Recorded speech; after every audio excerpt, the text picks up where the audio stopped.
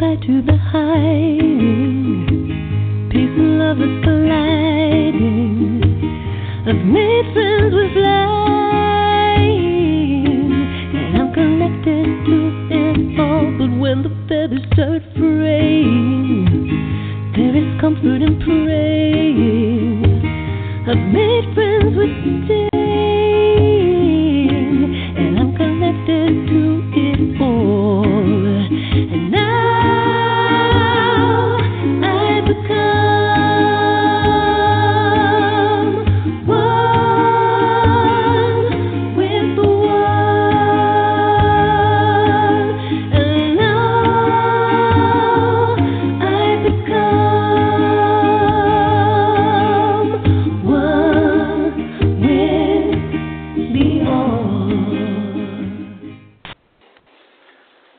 Well, good evening and welcome back, friends, fans, and colleagues to Voices of the Sacred Feminine Radio, where I am here hosting in our 13th year.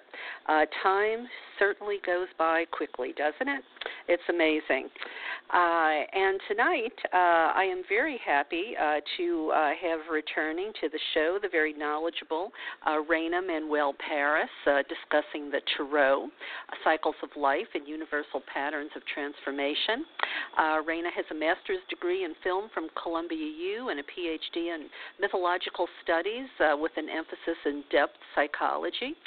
She leads meditation groups and helps students find healing imagery in their lives, and a process she calls the Cradle and the Crown.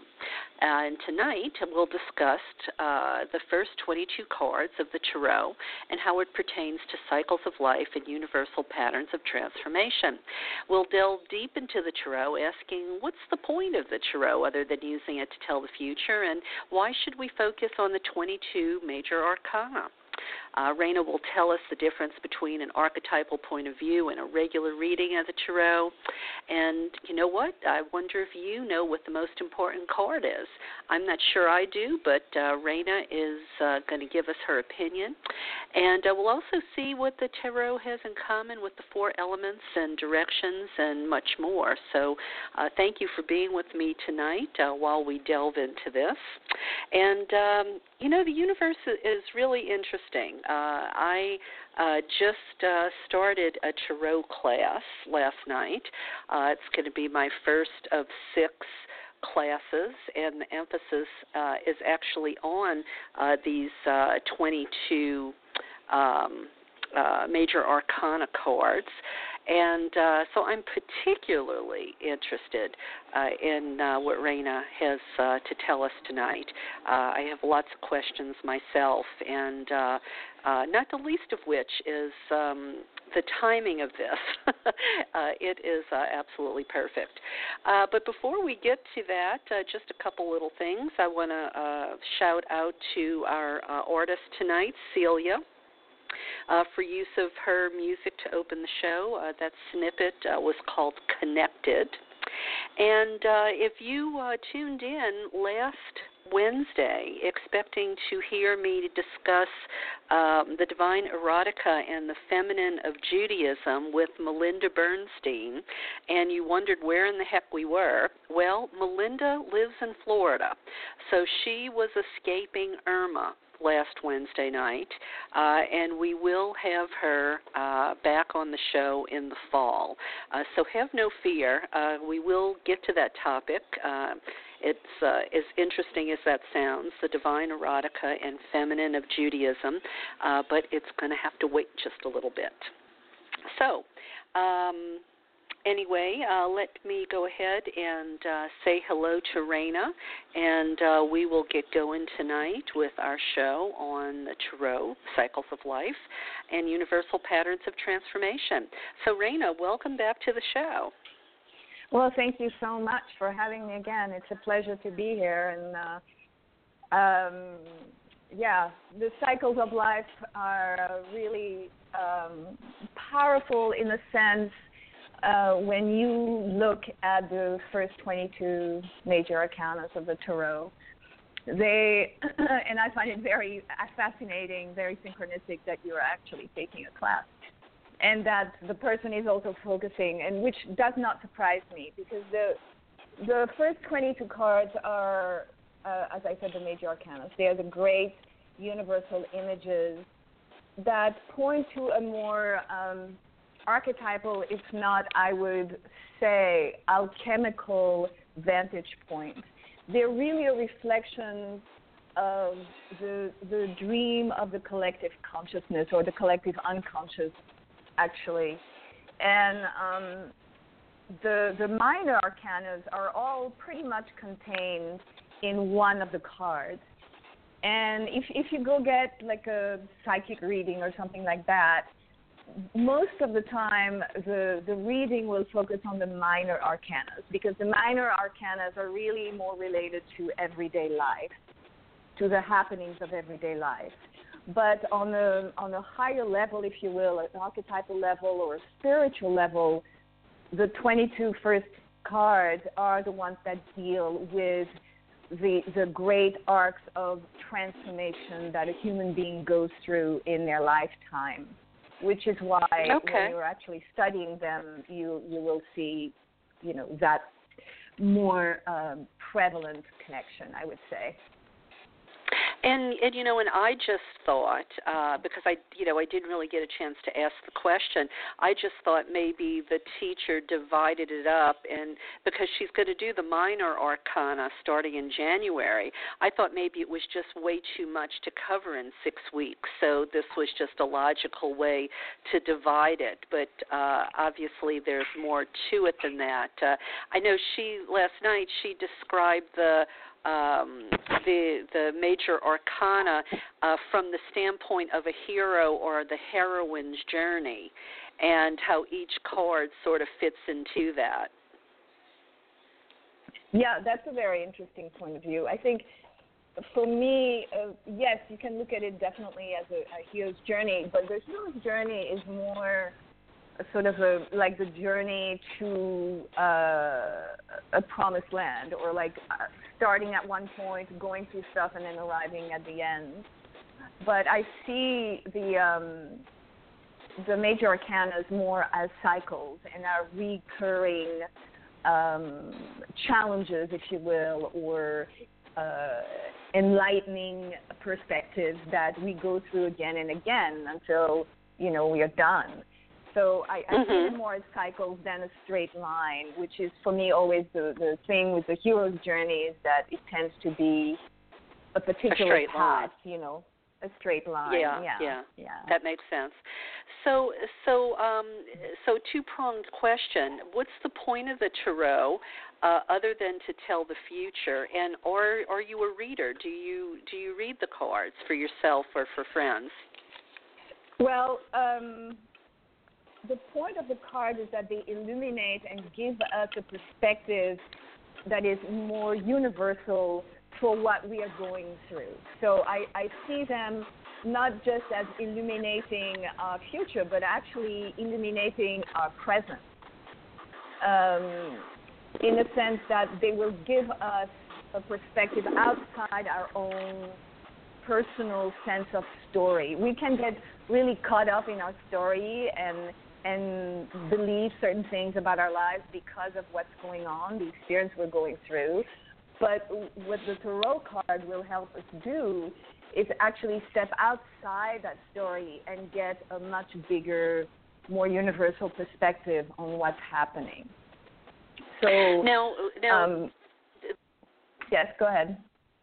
Well, I was going to ask you, so the tarot deck would be totally different than, say, an oracle deck, or maybe it depends on the oracle deck. Well, the tarot cards go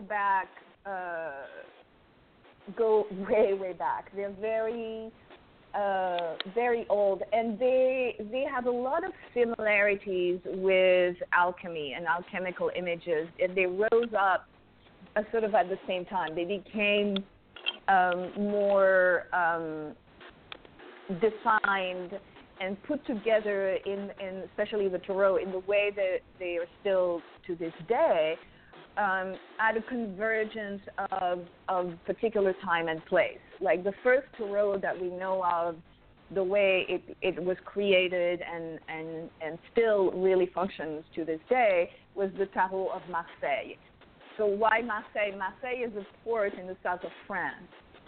And at the time of the Middle Ages and the early Renaissance, it was a port that had all these confluence of ideas and influences from the Far East. The Silk Road ended up in Marseille, all the way to India and China. You have all of these great discoveries like Marco Polo out of Italy and so on happening. And so you get all of these influences and ideas coming to this port. And the synthesis of these powerful images are really universal in that literal sense as well. That you get this North African, Indian, and Far Eastern influences that all come together in the deck. And you have symbolism that really speaks, although it's European in essence, but it also applies to a really universal sense of humanity because of where it started and how it was brought together. Okay. Well, as far as the difference between the archetypal point of view, now I know you've talked about that a little bit, but I wonder, because maybe I missed it in the explanation, so let me just ask it a different way. What's the difference between an archetypal point of view and a regular reading in the tarot? Well, the main difference would be from an archetypal point of view, you will have an interpretation that really tries to address the soul's adventure, if you will, the soul's destiny. Whereas if you just look at it from a regular point of view, it will be much more focused on daily happenings and more, I would say, ordinary life things that people are most concerned with. But the archetypal point of view is more concerned with the soul rather than the person's daily concerns, if you will. Okay. And it's a really powerful, universal point of view is what I'm trying to say.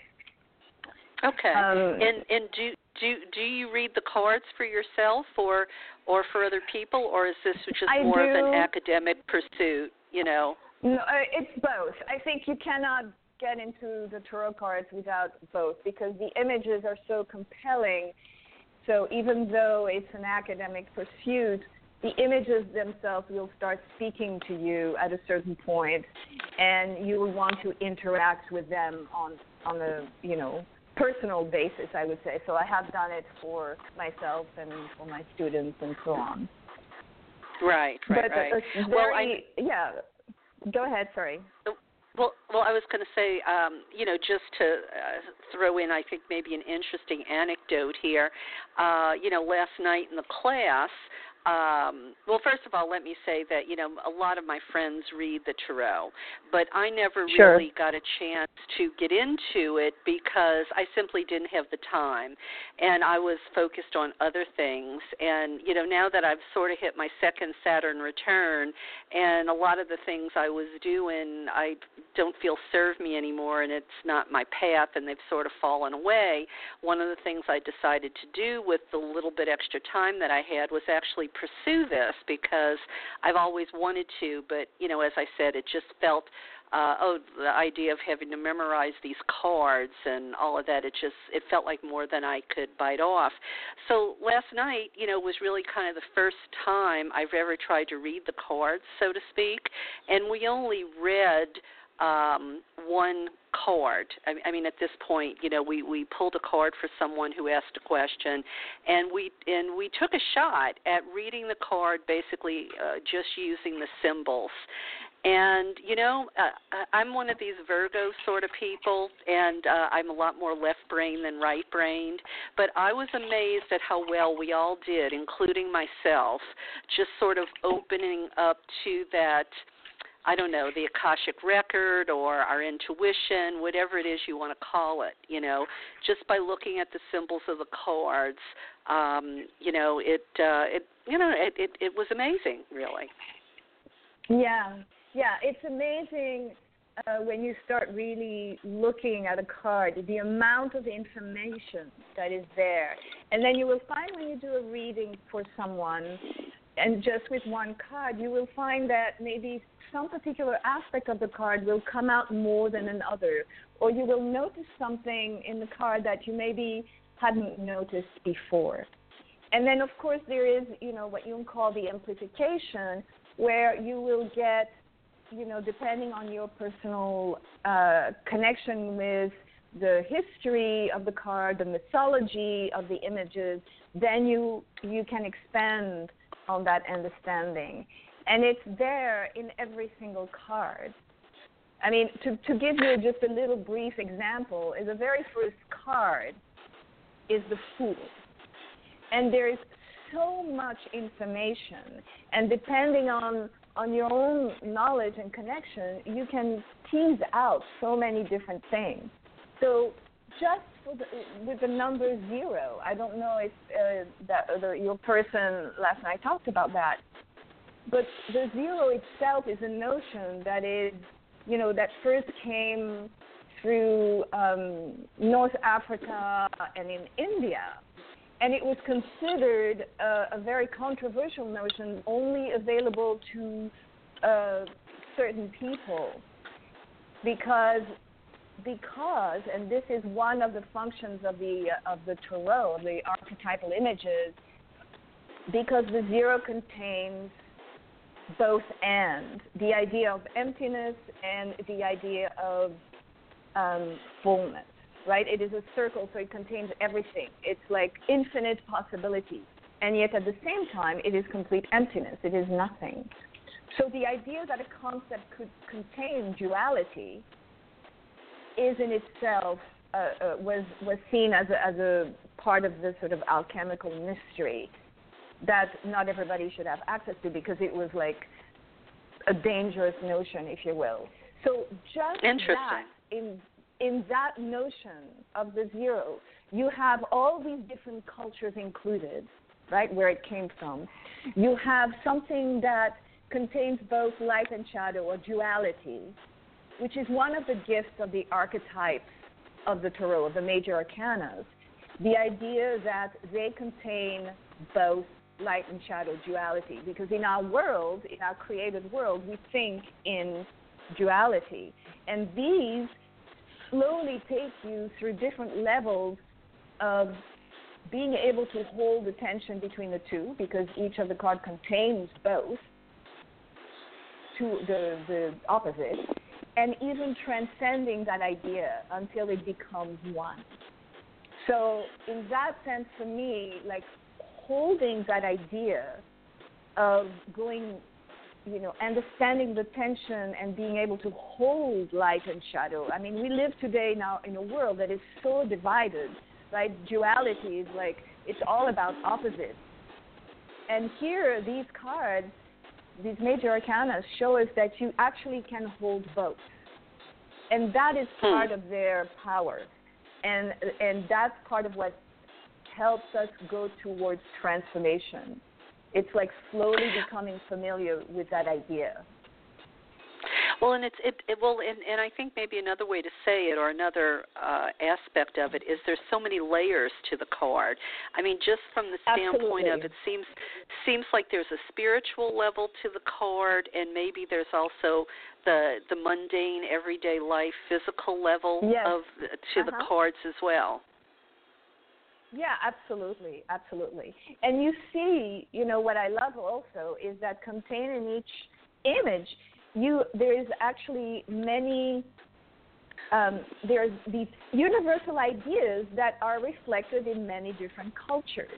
I was just talking about the 0 with the Fool. But the fool also has in its image, aside from the young man who is at the edge of this precipice in the card, he also has this dog with him, and he's holding this fish. And you see in so many cultures, you have all these associations with what the dog represents that transcends, so many different cultures. It's really a very universal image. And then with the fish, you have, from the Christian idea of the fish to the in both North American, Indian, North Native American cultures, salmon is a very powerful image. And in the Celtic, the Irish culture, you have all these stories about the salmon of wisdom and what it represents. So you have this sort of, when you open up, delve into the images and look at these different parts, you are so enriched by the imagery and what it contains. It's really, really almost endless in that way. So did you just say then, Raina, like with the fool,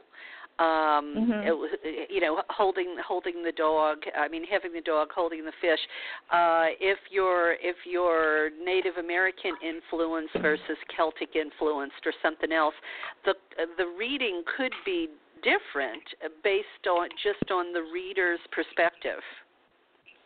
It is different, and at the same time, it has these universal ideas that are connected through all these different cultures, which is connected to, for instance, with the fish, with the idea of wisdom. With the dog, it has to do with not just loyalty or best friend and companionship, but also natural instincts and intuition. Okay. So well, you were mentioning universal ideas. You were mentioning before that the cards, the tarot comes from France, and that reminded me a very long time ago, and I'm, grabbing this from, I don't know, maybe 15 years ago. I think I recall Margaret Starbird might have been the person who said she believed a lot of the Mary Magdalene myths were hidden in plain sight in the tarot cards.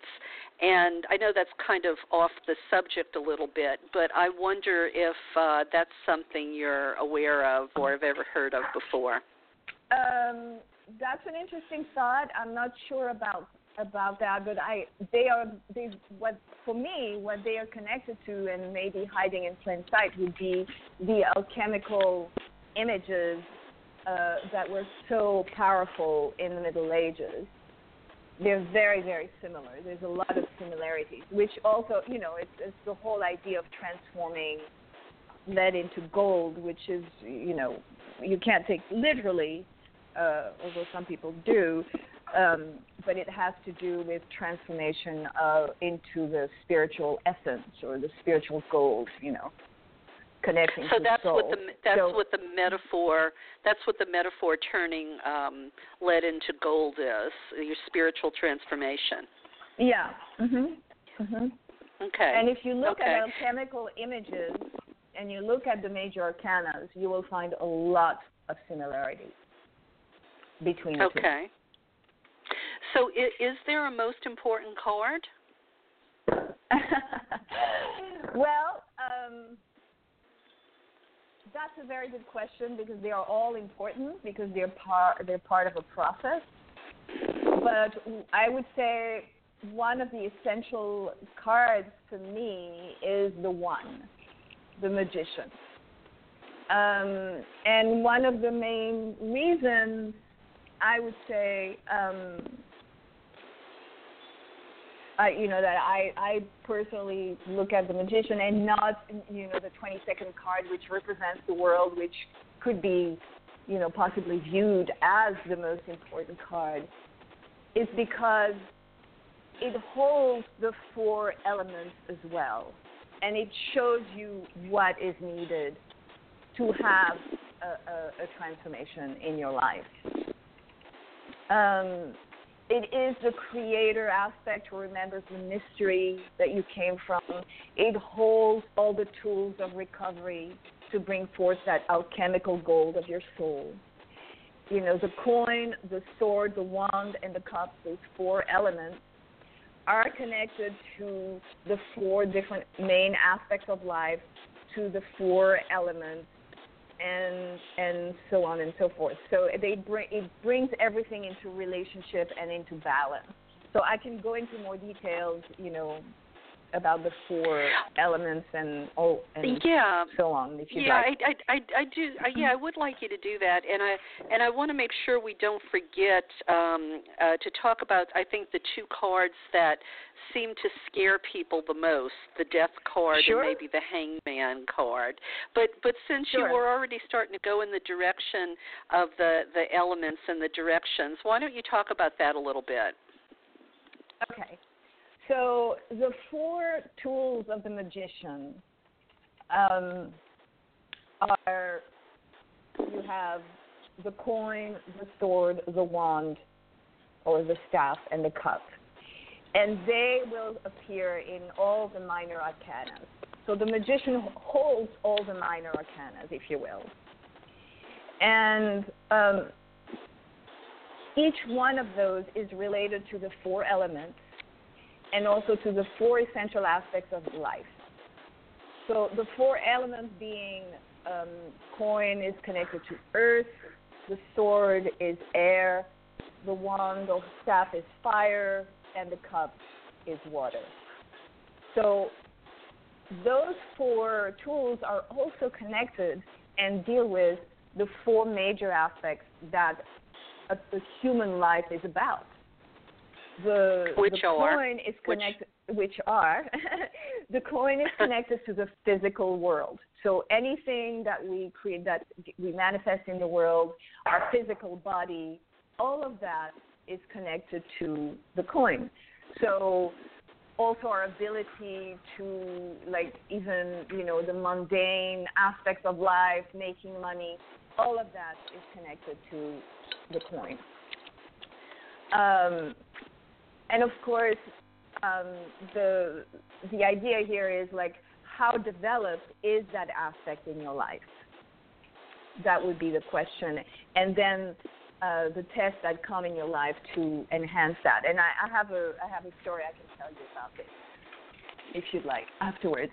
Sure. So the sword is connected to the mental or intellectual aspect. How clear is your mind and your thinking, your process, the communication of your neurons, and how do you communicate with other people? So anything that's connected to the mental process and to the intellect is connected to that sword. You know, the sword that can discern between truth and falsehood, the sword that can really cut through the veil of illusion and really reveal something powerful and true. So all of that is connected to your mental and intellectual aspect. And how clear is that, right? Okay. The next tool would be I talked about the wand or the staff. So that is connected to your intuition, your imagination, your creativity, and it is also the fire of the soul. So it's also much more spiritual and creative aspect of your life. Okay. And then the fourth one is the water, and that has to do with your feeling capacity, your emotions. So your capacity to love, to give love and receive love, for instance. You know, the cups. How open are you to that, right? Okay. All of that feeling connection. So this is what the magician presents to you. Your ability to explore and bring into balance all four aspects of life. And the journey of the tarot, if you will, the cycles that repeat are there to take you to the point where all four aspects of life are fully developed in harmony and in balance. That is not an easy thing to do. Right? No. Like maybe for that's why we keep coming back. Right. Well, when all four are fully in harmony and balance and fully developed, you're enlightened, basically. You reach that, the highest level. But most of us are not there, Like, for instance, you could have, like, a scientist who has an incredibly well-developed intellectual, mental aspect of his life, but who could be, lousy at relationships, and his whole feeling capacity is shut down. So his task, in this life or the next life would be to come into harmony with all the aspects that are underdeveloped, if you will. So I see. Okay. So there is a true story, which I think is a very good story, about a person who was really well known in her community. She was a Sikh, as a woman of prayer. She was highly spiritually developed, and a wonderful person. And people would come to her for counsel and so on. Very prayerful and spiritual woman, and she really had completely let go of all the material aspects of life. And so she would, like, stay at other people's houses, and they took her in, and they fed her, and so on. So she didn't have her own place. She didn't do any of that. She was completely focused on her spiritual life. And one day she expressed this desire to go meet this guru in India, this great teacher. And so they raised the funds for her, and she was able to go to India and meet this man that she thought she would have a lot in common with. She thought it would be a really powerful connection for her. She was always looking to expand her spiritual strengths, and so she went to meet him. And when you go to a darshan in India, you kind of have to wait until the guru speaks to you. So she went to meet him, she was sitting in front of him and waiting, and the guru was not saying anything to her, and he was just looking at her and not really talking. And she started kind of thinking, well, why did I come all this way? There's nothing going on. And then finally, he talked to her, and he said to her, go get a job.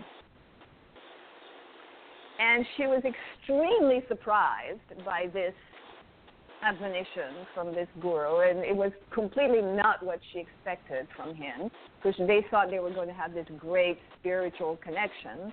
And here he is telling her to go get a job. So she had a lot of time on the flight back, which was many, many hours, to think about what he said. At first, she was really kind of obsessed by the whole thing, and she thought he was, crazy. But he was this great, renowned guru, and she did, think about what he said. And finally, she thought, well, he must have a reason for asking me to do this. And so she decided to start to actually earn a living and work when she came back to California. And she did that, and she started her own company and became very successful.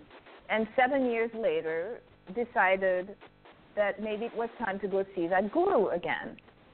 And this time she paid for herself. She had a house, she employed other people, and she had her own business. Again, as I said, she was extremely successful. So she went back to see the guru, and again, the same process. She went, to sit in front of him and waited for him to say something, and she kind of got a little bit nervous because, again, he wasn't really talking for quite a long time. He was just observing her. And finally he said, okay, now give it up. Give it all up. And it was a very big lesson for her. Obviously, the part of her that was most fully developed, if you go back to the Tarot, was the wand, right? The fire of her spirituality. But the coin aspect, the more mundane, everyday life, was not at all in balance. So what the Guru did was ask her to develop that aspect, basically. And she became extremely successful. And so it is much easier to give up something when you don't have it. Yes. And after she had developed it and become really successful, she had way more to lose, if you know, literally. Right. And so in order to bring all of these things into balance, she really had to explore the coin before she could actually give it up, right? Because you can't really give up something you don't have. And makes that was a big, so that was a big lesson for her on her way to become whole, to wholeness. She had to work through an aspect of life, one of those 4 aspects that was not developed at all in her. And I love to tell this story because first of all, it's a true story. And I think it illustrates really well that for everyone, it doesn't matter whether you're really spiritual or not, everyone needs to develop all 4 aspects of life to get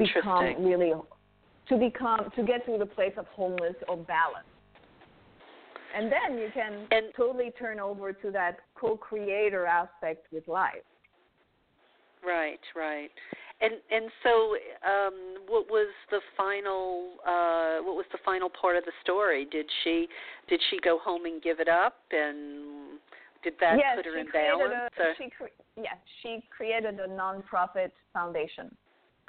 Yes. Okay. Yes. And so, can we know who this is, or is this private? No, this is private. I can't say. Okay. Fair enough. Yes. It's just an example to illustrate this. Yes, absolutely. I totally get that. That is so cool. Wow. What a challenge he put to her. And, and for her to go back home and give it all up after she built it all up, too. Wow. Yes, exactly. Very powerful lesson. So, going back to the different individual cards, talk a little bit about the Death card and the Hangman. Okay, sure. Well, they actually follow each other, which is interesting when you look at the series of cards. It's interesting to see what comes before and what comes after. So, the Hangman comes before the Death card. The Hangman is number 12, and the Death card is number 13. So in the Hangman, what's really fascinating about that card is that the man is hanging upside down, and he's only really held by one foot upside down. His hands are behind his back, probably tied, and there's a big halo around his head.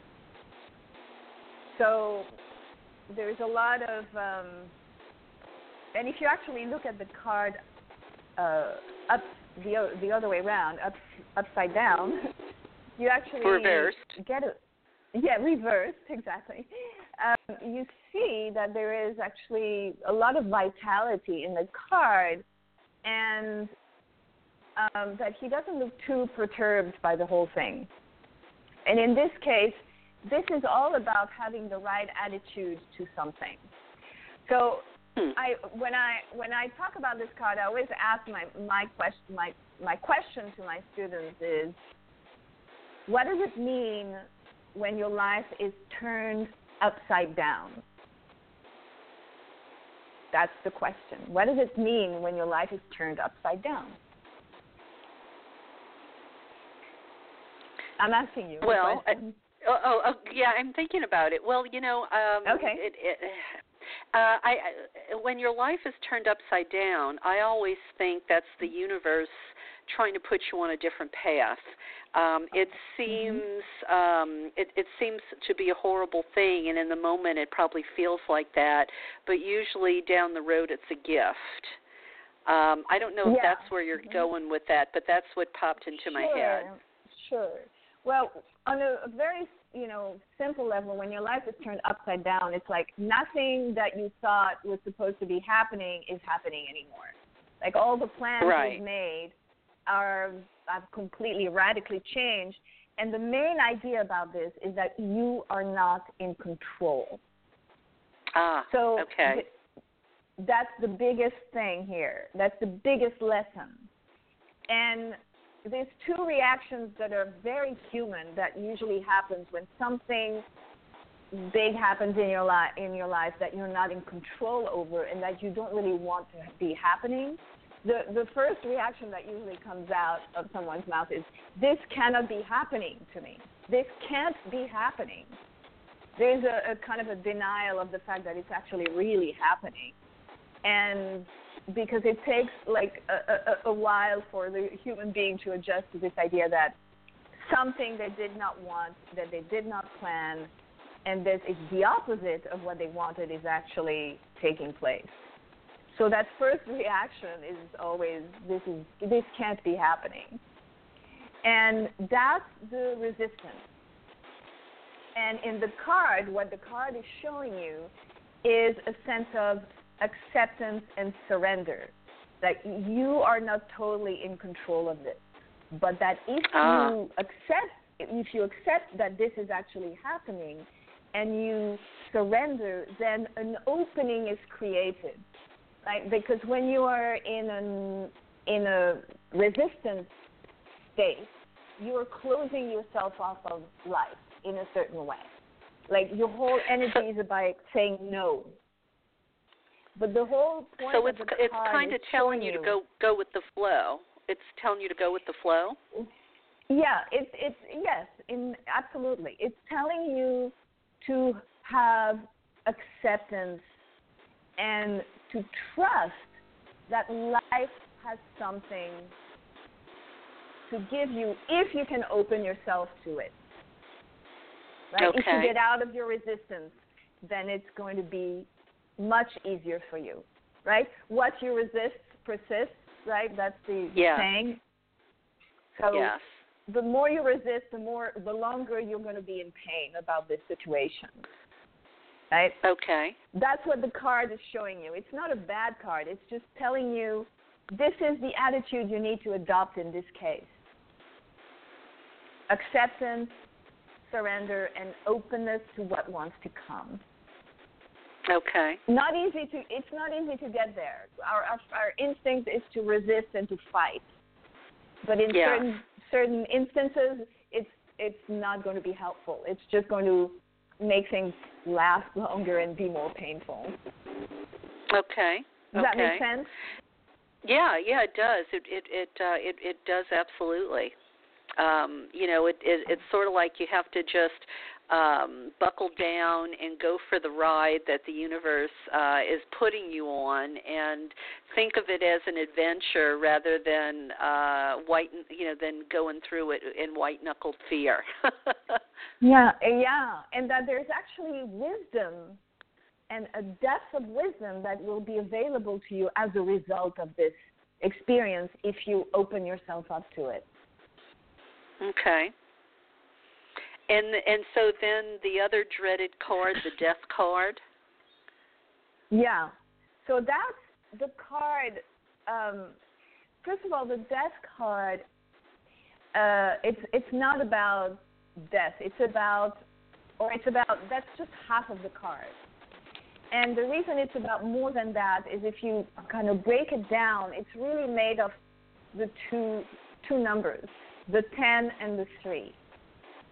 The 10 is the wheel of fortune. It's destiny. So it's this wheel that moves and changes, right? It goes round and round and round. So the wheel of destiny is always turning. And so we go through experience, but then they're constantly changing.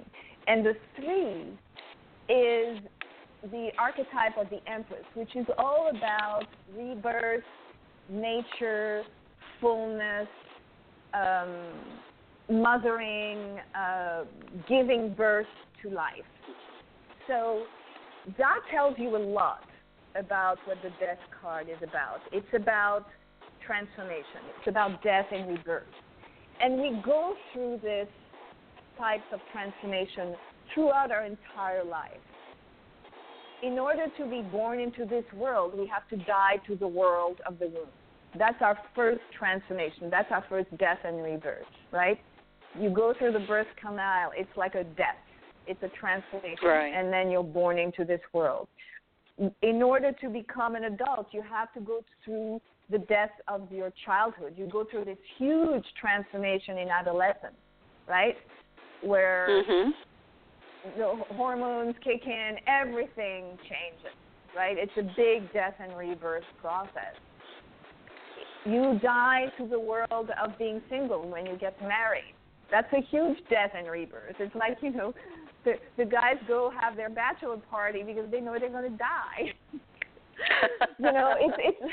It's a huge death and rebirth process for most people, certainly, for sure. Yeah. So becoming a parent is a huge death and rebirth, right? It's death to being more self-involved or just being there for your own life and having to learn how to be there for someone else, right? So it's a huge death and rebirth process. So we're giving these death and rebirth processes throughout our entire lives. The loss of a job is a death and rebirth process. An illness is a death and rebirth process. So we're kind of in these parentheses between that first experience of being born into this world and that end experience of being born into the next world. We constantly go through these death and rebirth processes. And that's what this card is about. Letting go of one aspect of life and being ushered into a new one. It's the archetype of transformation in the card. Interesting. So it's never just an ending. Right. And certainly not it doesn't mean a physical death, as the card, might make you think when you first look at it. No. So And in Raina, the card, let me just finish one thing about the card. Sure. In the card, generally there is like under the main figure of what represents death, you'll have several figures, human figures. There'll be like an old man or a younger woman. And very often there is a child holding this kind of rectangle that most people wondering what the hell is that about. And it's just an empty tablet, or what in Latin would be referred to as tabula rasa, which is like the idea of the blank slate, if you will. So again, there's this emphasis into a new birth, being birthed into a new life through this process of transformation. Okay. Well, and I'm wondering about the strength card, how the person, the woman in the card with the lion, she has that infinity sign over her head. Yes, the infinity sign, which is also found with the magician. Actually, this is the second time that usually the infinity sign comes up. So this is, again, it's about learning to deal with this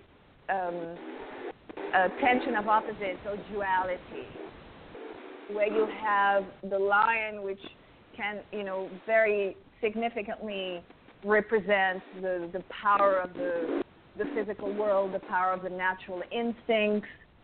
And here you have this woman, in some tarot decks, she's even like barely dressed or half naked, and sometimes she's not, who is actually like sitting on the back of the lion, or actually opening the mouth of the lion. And you get a sense that the feminine here is the connected to soul, the idea of soul being in balance with the physical world or being connected to the physical world. And it's actually the connection between and the balance or harmony between these two opposites that creates that third aspect of the infinity that the card represents. It's not letting your instincts take over, but being in balance with them. And the one who can do that, tame those instincts, if you will, is not the intellect, it's not the mental will, but it is the feeling and soulful capacity of the human being that actually can tame the natural instincts. You know how we so often, like, we tell ourselves, oh, I need to stop, let's say, eating chocolate every day. I need to do that. And just will alone usually doesn't do it. That's because the soul needs to be engaged, right? It's a much different kind of, so it's not a battle anymore, but it's about coming into harmony with those instincts as opposed to fighting them. And that's real strength. That's real strength. The strength comes from that harmony between those opposites. That's what creates spiritual strength, if you will. And, well, I wonder, too, one of the interesting things last night was some of the students, we were supposed to bring our decks, and some of the students had a lust card, and as one of the archetypes. Which card was that replacing? Was that the strength card? Well, there's an interesting thing that happens in several decks, depending on where they're from. So the number of the strength card is usually number 8, but in some cards it's switched with the justice card, which is also very much about balancing between opposites, which is card number 11. So depending on the deck that you have, these two will be switched. Oh, so justice and lust. Justice and strength. Justice and strength. So where? I'm sorry. Where did the lust card come in? The lust card can be related to the strength card because we're dealing with the natural instincts and this idea I was talking about, where if you get yourself overwhelmed by your instincts or your desires, right, like lust, for instance. Yes, much, I think it's much more than that. I think just looking at it as lust is kind of a narrow way of looking at it. Because what the card shows you, the strength card shows you that it's really about bringing into balance the instincts with the courage of the soul, if you will. Okay. Well, I have kind of an interesting little story, and this isn't about archetypes so much, but it is about using the cards as a tool. I don't know, to maybe give some insight, if you will. Now, bear in mind, Absolutely. I'm not a reader, but I did have in my possession. I think it's called the Way of the Cartouche. It's I guess you'd call it more of an oracle deck because there's only like maybe 32 cards in it, and it's Egyptian oriented. And I would really only use it like to pull a card now and then or something like that. I wasn't serious about it. I don't know what all the cards meant, but I liked it because I'm sort of Egyptian oriented and an Isis priestess and that sort of thing. Well, anyway, my husband and I had plans that we were going to fly out of town to go look at a piece of property that was on sale. Now, we have traveled a lot to sacred sites, across 5 continents. So we're travelers, Well, the morning that we were supposed to get up to take the flight, the alarm clock didn't go off. And I found that, I don't know, I found that incredibly unusual. It was a huge red flag to me. And it alarmed me, I guess, no pun intended. So I'm in the shower thinking about this, and something made me, go get the deck because I felt like something was wrong. Something just wasn't right. So I get the deck and I shuffle the cards and I pull out a card, and it was the fire card. And I went to the book to see, okay, so what does the fire card mean? And the things that really popped out at me were the fire, something about appliances not working, electricity failing, and somehow it was connected to not frittering away your money. Okay, so that just, that made me, raise an eyebrow and really, stop and pause. Yeah. Well, pay attention. Yeah, pay attention.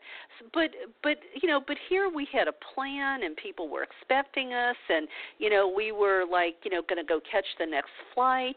And so I said, okay, let me do this again. So I shuffled the cards, and I say, okay, what's happening here? What am I supposed to get from this? What do I need to know? And damned if I don't pull the fire card again. Okay? So I went ahead and I did it a third time.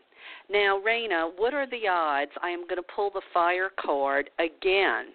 After shuffling that deck 3 times, I got that fire card over and over and over. Well, needless to say, I told my husband when, I said, look, this is what happened, Roy, and I have no logical explanation for this other than I think we need to follow what the universe is maybe trying to tell us, and let's not take this trip. Let's not go, let's not take the trip. Let's not go buy the property. And we did. That was a wise decision. Well, maybe. I don't know what would have happened if we had, but that was, I don't know, it was just an amazing story, I felt, and the odds were just, I felt like they were incredible that card came up 3 times in a row. And I sort of, I don't know, I wrote about it actually in my second book, Walking an Ancient Path, because I felt like it was maybe, an example of learning to trust your intuition or learning to trust your connection to, the cosmos or goddess or whatever you want to call it. It really felt like something was warning me away. Yeah, so. Absolutely. I would say that's a very powerful story. So I'm wondering, in all the years you've been doing this, any aside from the one you told us, any other stories about how the cards have impacted somebody's life? Oh, I've had so many stories. It's hard to think about them all. But I have a very simple, really. There's one that's just coming to mind very simply. Of course, I had one of my students who, in my class, there's always a lot of people. There's always at least one who is really doesn't believe in any of this and thinks it's just a load of crap and so on and so forth. And I'm always happy to have someone like that because the archetypes are so powerful and they are such truth tellers. The cards never lie. You can lie to yourself with your mind, but the cards never lie. They're connected to such a deeper wisdom that just transcends everything. So I usually do towards the end of the class, everybody kind of picks a card and so on, and he picks the death card, which is a card of transformation, of letting go of something and something new coming. And I said to him, oh, there's a big ending coming in your life right now. And I had this intuition that it had to do with his relationships. And I said to him, I think you just prepare yourself that your relationship might be going through a big transformation. And he just kind of laughed it off and didn't believe it and whatever. And then a few weeks later, he came to see me, and he was like, "Oh my God, I will never doubt you again." And he was like, "Oh my God." Anyway, his girlfriend had broken up with him, and he felt it was out of the blue, and he couldn't believe it, and it just, completely changed. Yeah, he had to move out of his place. I mean, completely, because they were living together. I mean, it was just complete transformation of his life. And his living, what he was going to do, he had to get a new job. I mean, everything just completely radically changed. And it was for the better. I mean, it eventually it was really for the best, and then he met this new person who was just lovely and so on. But it was like he just couldn't believe it, like his whole entire life was just, completely blew him away. Blew his mind. Yes.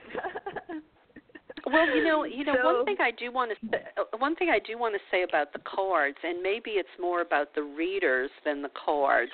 I haven't had a ton of readings in my life, quite frankly, but I'd probably say it's been 50-50 on readings that felt relevant, that came true, and ones that just totally missed the mark. And, and you said, the cards never lie. So, and I tend to kind of believe that. So, do you think it's really the interpretation of the reader that makes that difference? Well, probably, depending on where the reader and how much, you have kind to be to kind of stay out of your own way as a reader, to really kind of be open to step into someone else's life with the cards. And so if you bring too much of your own story to the reading, then it's going to be much harder to be clear. And if you have an agenda about the reading, that's also going to make it much harder to be clear. So to answer your question, yes, I think because the cards are not always clear in the sense that they are so multi-layered, as we talked about in the beginning, and they have such depth that it can be hard to give a straight answer to something, because the cards are not about a yes or no answer. They're about the direction of your life and your destiny, and what events are going to propel or shift you into a deeper connection with your own soul. I mean, the point of these tools is that they're trying to put your soul in line with you. They're trying to get you to a place of wholeness. So whatever is in the way has to change. And that's not an easy process, and that's not a simple process. So giving a reading to someone is never that simple. And some people are more gifted than others. They're more intuitively connected. But at the bottom of it, it really has to do with, every reading really is trying to tell you what it is that needs to change or be transformed in your life so you can become more whole. Yeah. So you can become more whole and be more connected to your soul. I mean, that's the bottom line. And so it will appear in different ways to different people, because different people have different things they need to work on. Different aspects. Right. Well, and piggybacking on that, I'm thinking about something somebody told me once in a reading, and it came from a woman who is a pretty good reader.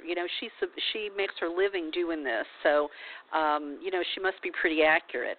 That she has been able to support herself like that.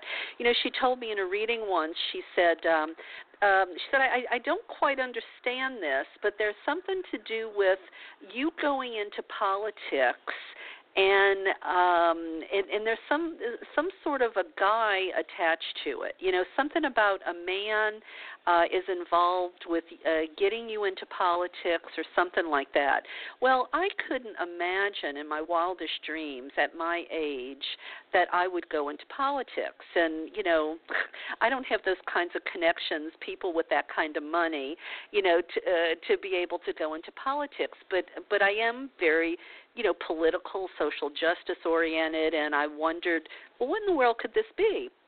And going back to this idea of, you know, it's the interpretation, I started to think later, it wasn't too long after that, it was during the brouhaha between, you know, Bernie and Hillary during that campaign season that was so rocky.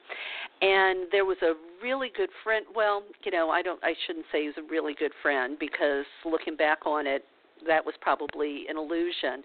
But a male friend of mine,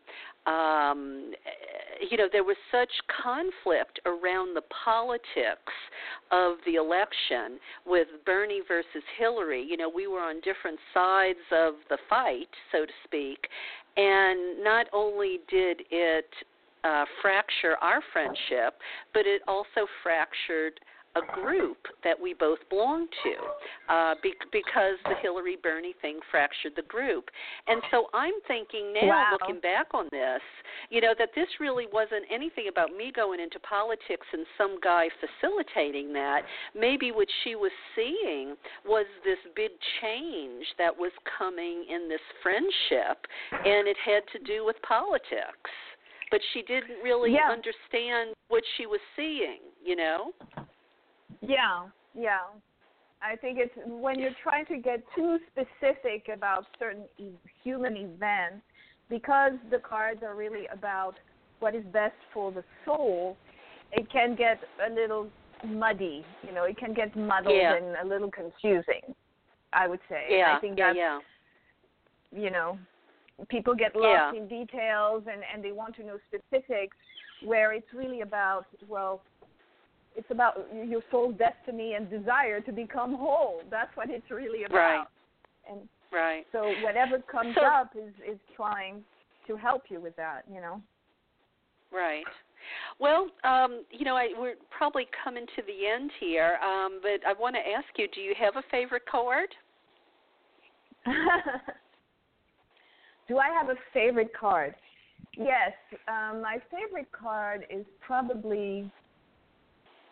Well, I think it's because I get it a lot, but it's Temperance, I think. Okay.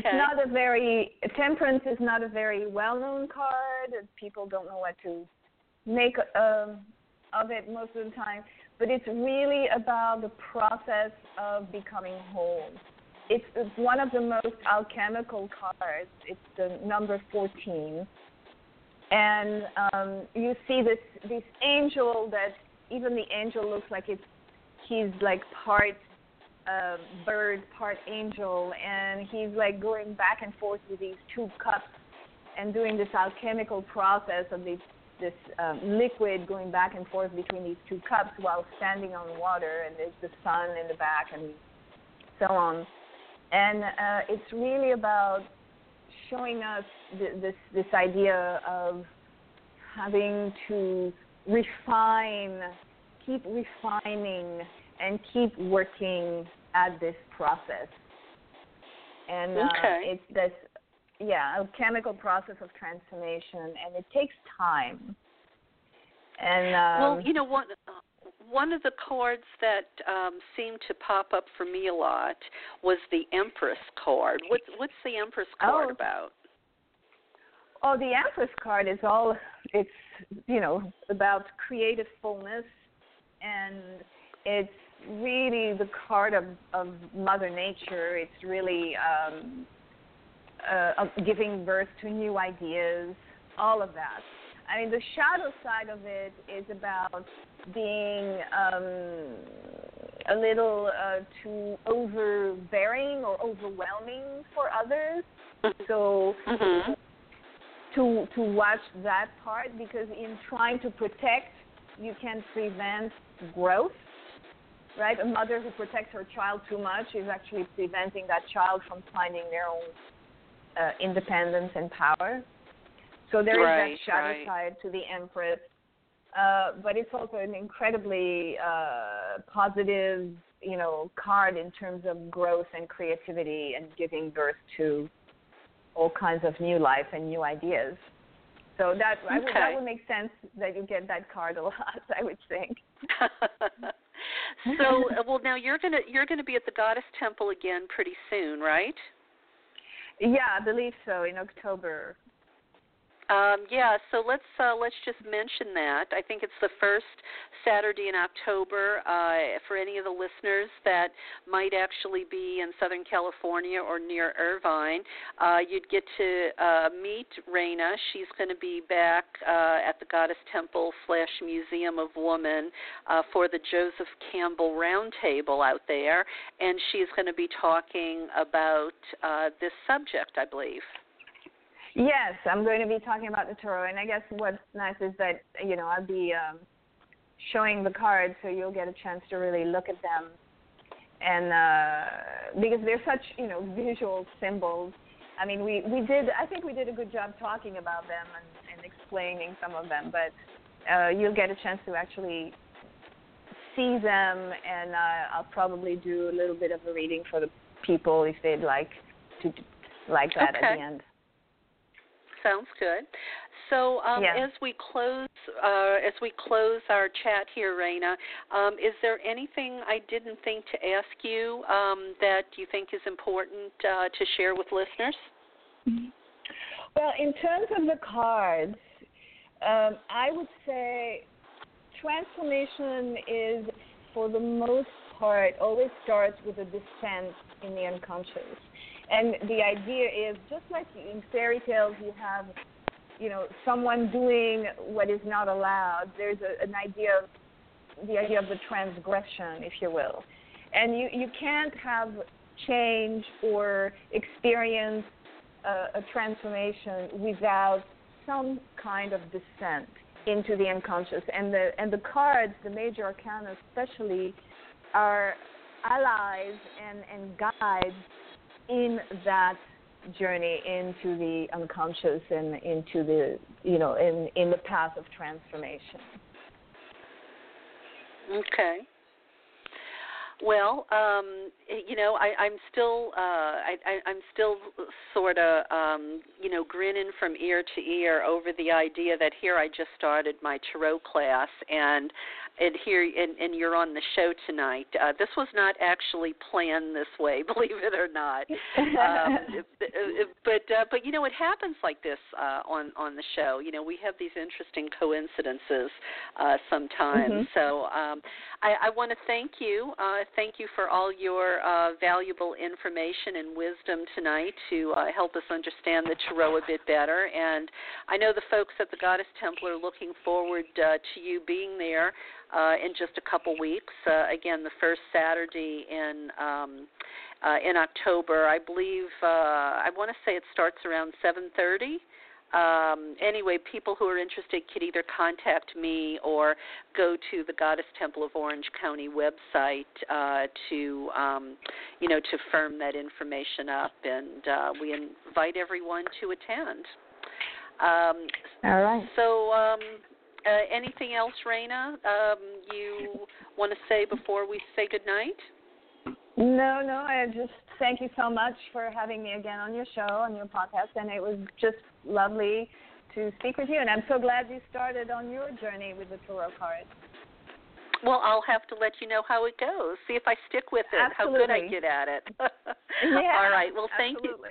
Thank you so much, and I look forward to having you at the Goddess Temple. Thank you for for going down there. I know everyone appreciates it. You're welcome, and thank you so much. Bye-bye. All right, bye-bye. Well, before we move on to the next part of our show, we have a new word from Jo Carson, and here she is.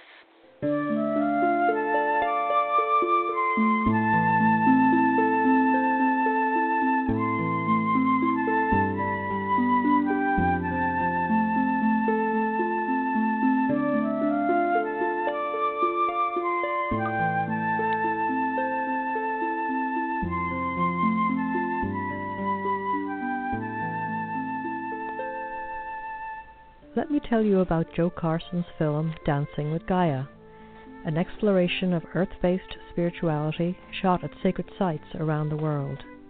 This is from Janina Renee, author of Playful Magic and By Candlelight.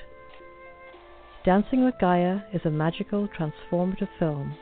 Just watching it can alter your perception of the physical body and the energy field of the goddess Earth.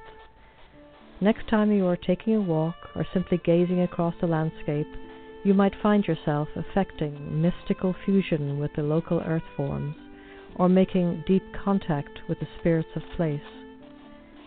If you want to engage deeper with the consciousness of the earth, there are a number of detailed but simple how-tos. What's more, seeing the exquisite works of these Gaia-inspired artists could energize you to start working on some of your own spiritually expressive projects. The DVD was shot in some of the most powerfully sacred sites in the Western world. It comes packaged with a 45-page color booklet, which goes even deeper into the ideas and techniques in the film. The package is just $20, and you can get it from dancingwithgaia.com. Well, and to add my 2 cents to that assessment of Dancing with Gaia, I have to say I've seen it. I have it in my library. I really do believe it's well done, excellent, and a must-have. So keep it in mind. And I was just talking about the Goddess Temple of Orange County, which is also the Museum of Woman. If you're in the Southern California, Irvine area, and you like the stuff I talk about, or maybe you haven't met me yet, or you're looking for an excuse to go check out the Goddess Temple and the wonderful sanctuary with the immense seated statue of Sekhmet, you have a good excuse, because I will be there on 4th Sunday in September, which is open to everyone. 4th Sunday every month is not just women; it's for the whole entire community. And I am going to be guest ministering that Sunday, filling in for Ava, the center holder and foundress of the temple. I'm going to guest minister and also give a talk, and the talk is to have or to be. Which do we choose moving forward? And so what do I mean by that? Well, to have or to be, those are the 2 modes of existence that's sort of struggling fiercely for the hearts, minds, and spirit of humanity. Or are we dedicated to remain in having mode, dedicated to material possessions and property, aggressiveness and personal gain, with all the accompanying evils of war, power over, domination, exploitation? Or shall we consider an alternative, something different, to create that new normal we talk about, which would be the being mode, which is imbued with love, the spirit of caring, spiritual courage, and a proper regard for humanity, which leads to contentment, pleasant sufficiency, and a more profound relationship with nature or goddess. So are we willing to make the trade-offs? What would this look like? How can we make the transition? So I'll be talking about that on Sunday, September 24th, and services start at 11 a.m. to 12:30, and there's always potluck and socializing afterwards, so you can get to know some like-minded folks. And then Friday, October 6th, I am going to actually be in North Hills.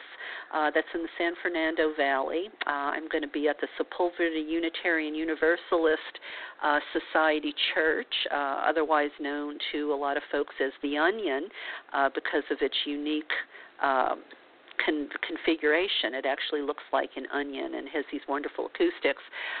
Anyway, they are having their World Healing and Meditation Ceremony sponsored by the Spiritual Unity Movement, and they have asked me to be the speaker and to lead a guided meditation.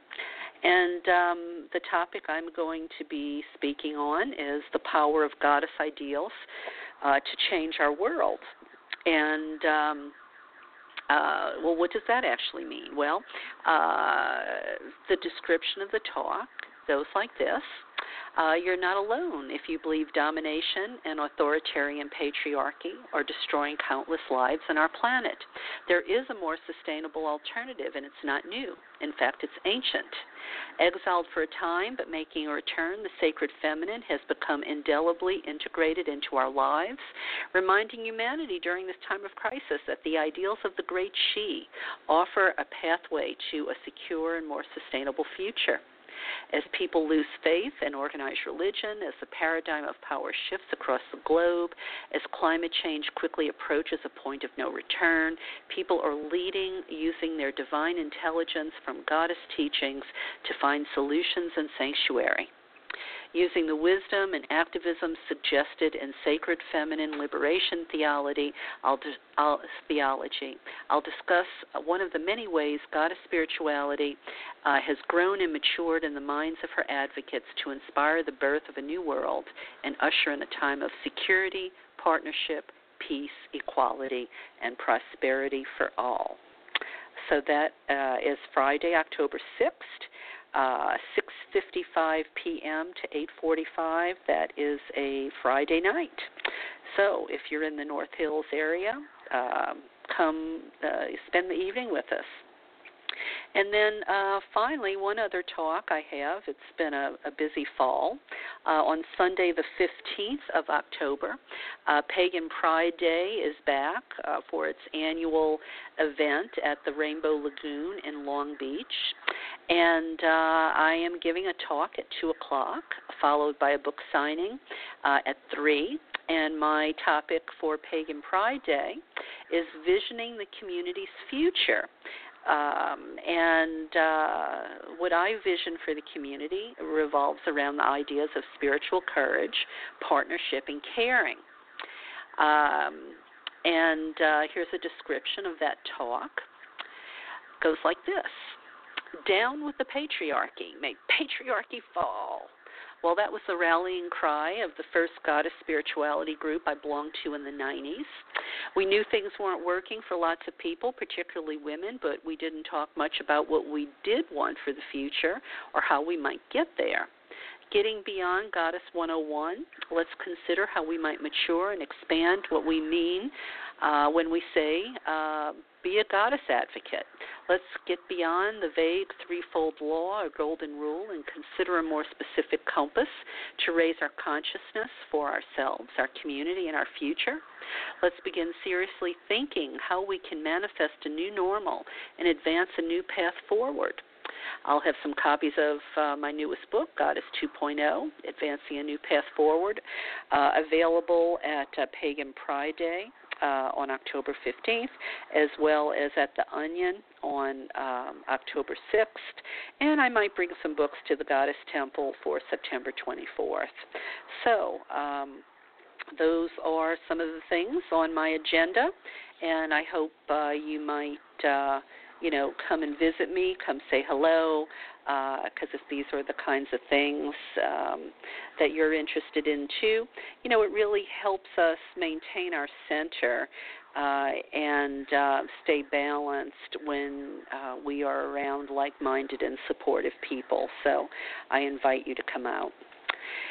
And turning our attention to next week's show. Next Wednesday, I will have with me Andrea Matthews, and I invited her on the show because she has an interesting topic that she talks about sometimes called the mistaken religion taking over America. I thought, that sounds provocative. So, we'll be talking about how Christianity is a distortion of the feminine. And so anyway, we will be getting into that, next week, beyond the obvious. It's not your typical stuff. We're going to get into some interesting things that you might not have thought of, or maybe you have, but I'm sure Andrea will be very insightful. There's so many of us who hold so many pieces of the puzzle or threads of the tapestry, as I like to say. leading with feminine principles, for women and men. It's not about hierarchy. It's about shared leadership, and it's about partnership. And I think that's why I've been so interested in doing anthologies for my last few books, because, it's really partnership and action. Collaborating with other people who have great ideas, and if we put all of these great ideas together, then what a new normal we can make. So that's why my first anthology was Voices of the Sacred Feminine. My second was Goddess 2.0. And the third, which we believe is coming out in the fall, is called Awaken the Feminine, Dismantling Domination to Restore Balance on Mother Earth. So I guess the last thing I'd like to say before I go is if you enjoy this show and if it has helped you, if it's been meaningful to your life, I would just invite you to pay it forward a bit because I do have to pay for airtime to bring you these great guests. If you would go to my website, KarenTate.com, if you can afford to make even a small donation or buy one or two of my books or goddess greeting cards or, DVDs, any of the other things I have available there, it does help me continue to be of service to the community because I believe that the things that we're talking about are things that can actually help us become our most authentic selves, help us create a world that works for all of us. So if that's something you'd like to do, I would sure be appreciated because remember that saying, what you nurture, what you support, what you focus on, it survives, and what you neglect, that withers. And I think that applies to all things, really, doesn't it? So if you would like to make a donation or buy a book, it's always best if you buy books from the author rather than Amazon. You can go to my website, KarenTate.com. Once you're there, click on the Goddess Store page, and you can look through the books, look through the greeting cards of Goddess greeting cards of sacred sites, the DVDs that are there. And if you go all the way down to the bottom, you have some donation options. Some of the larger donations do come with free gifts that I can send you. Or if you're not interested in that, if you go down to the very last button on the bottom of the page, you can actually make a donation of any amount. Well, that about does it for me tonight. I hope you enjoyed Raina and I's discussion of the Tarot and our stories, associated with oracle decks and Tarot cards. And I invite you to be back next Wednesday, and please tell your friends about the show. And I am always happy to hear from you. So pop me an email at KarenTate108@ca.rr.com. I like to get feedback from you, get guest ideas, all of that good stuff. And we're always happy to have you as part of the Voices of the Sacred Feminine family. So I'm going to close tonight with a little bit of music. Let's see, what should we pick here? I think since we started out with Celia, I'm going to go to Celia again. And let's see, maybe we'll take Meta Prayer. Yeah, this is Celia and her cut, Meta Prayer. Enjoy, stay cool, have a great weekend, stay safe, and good night.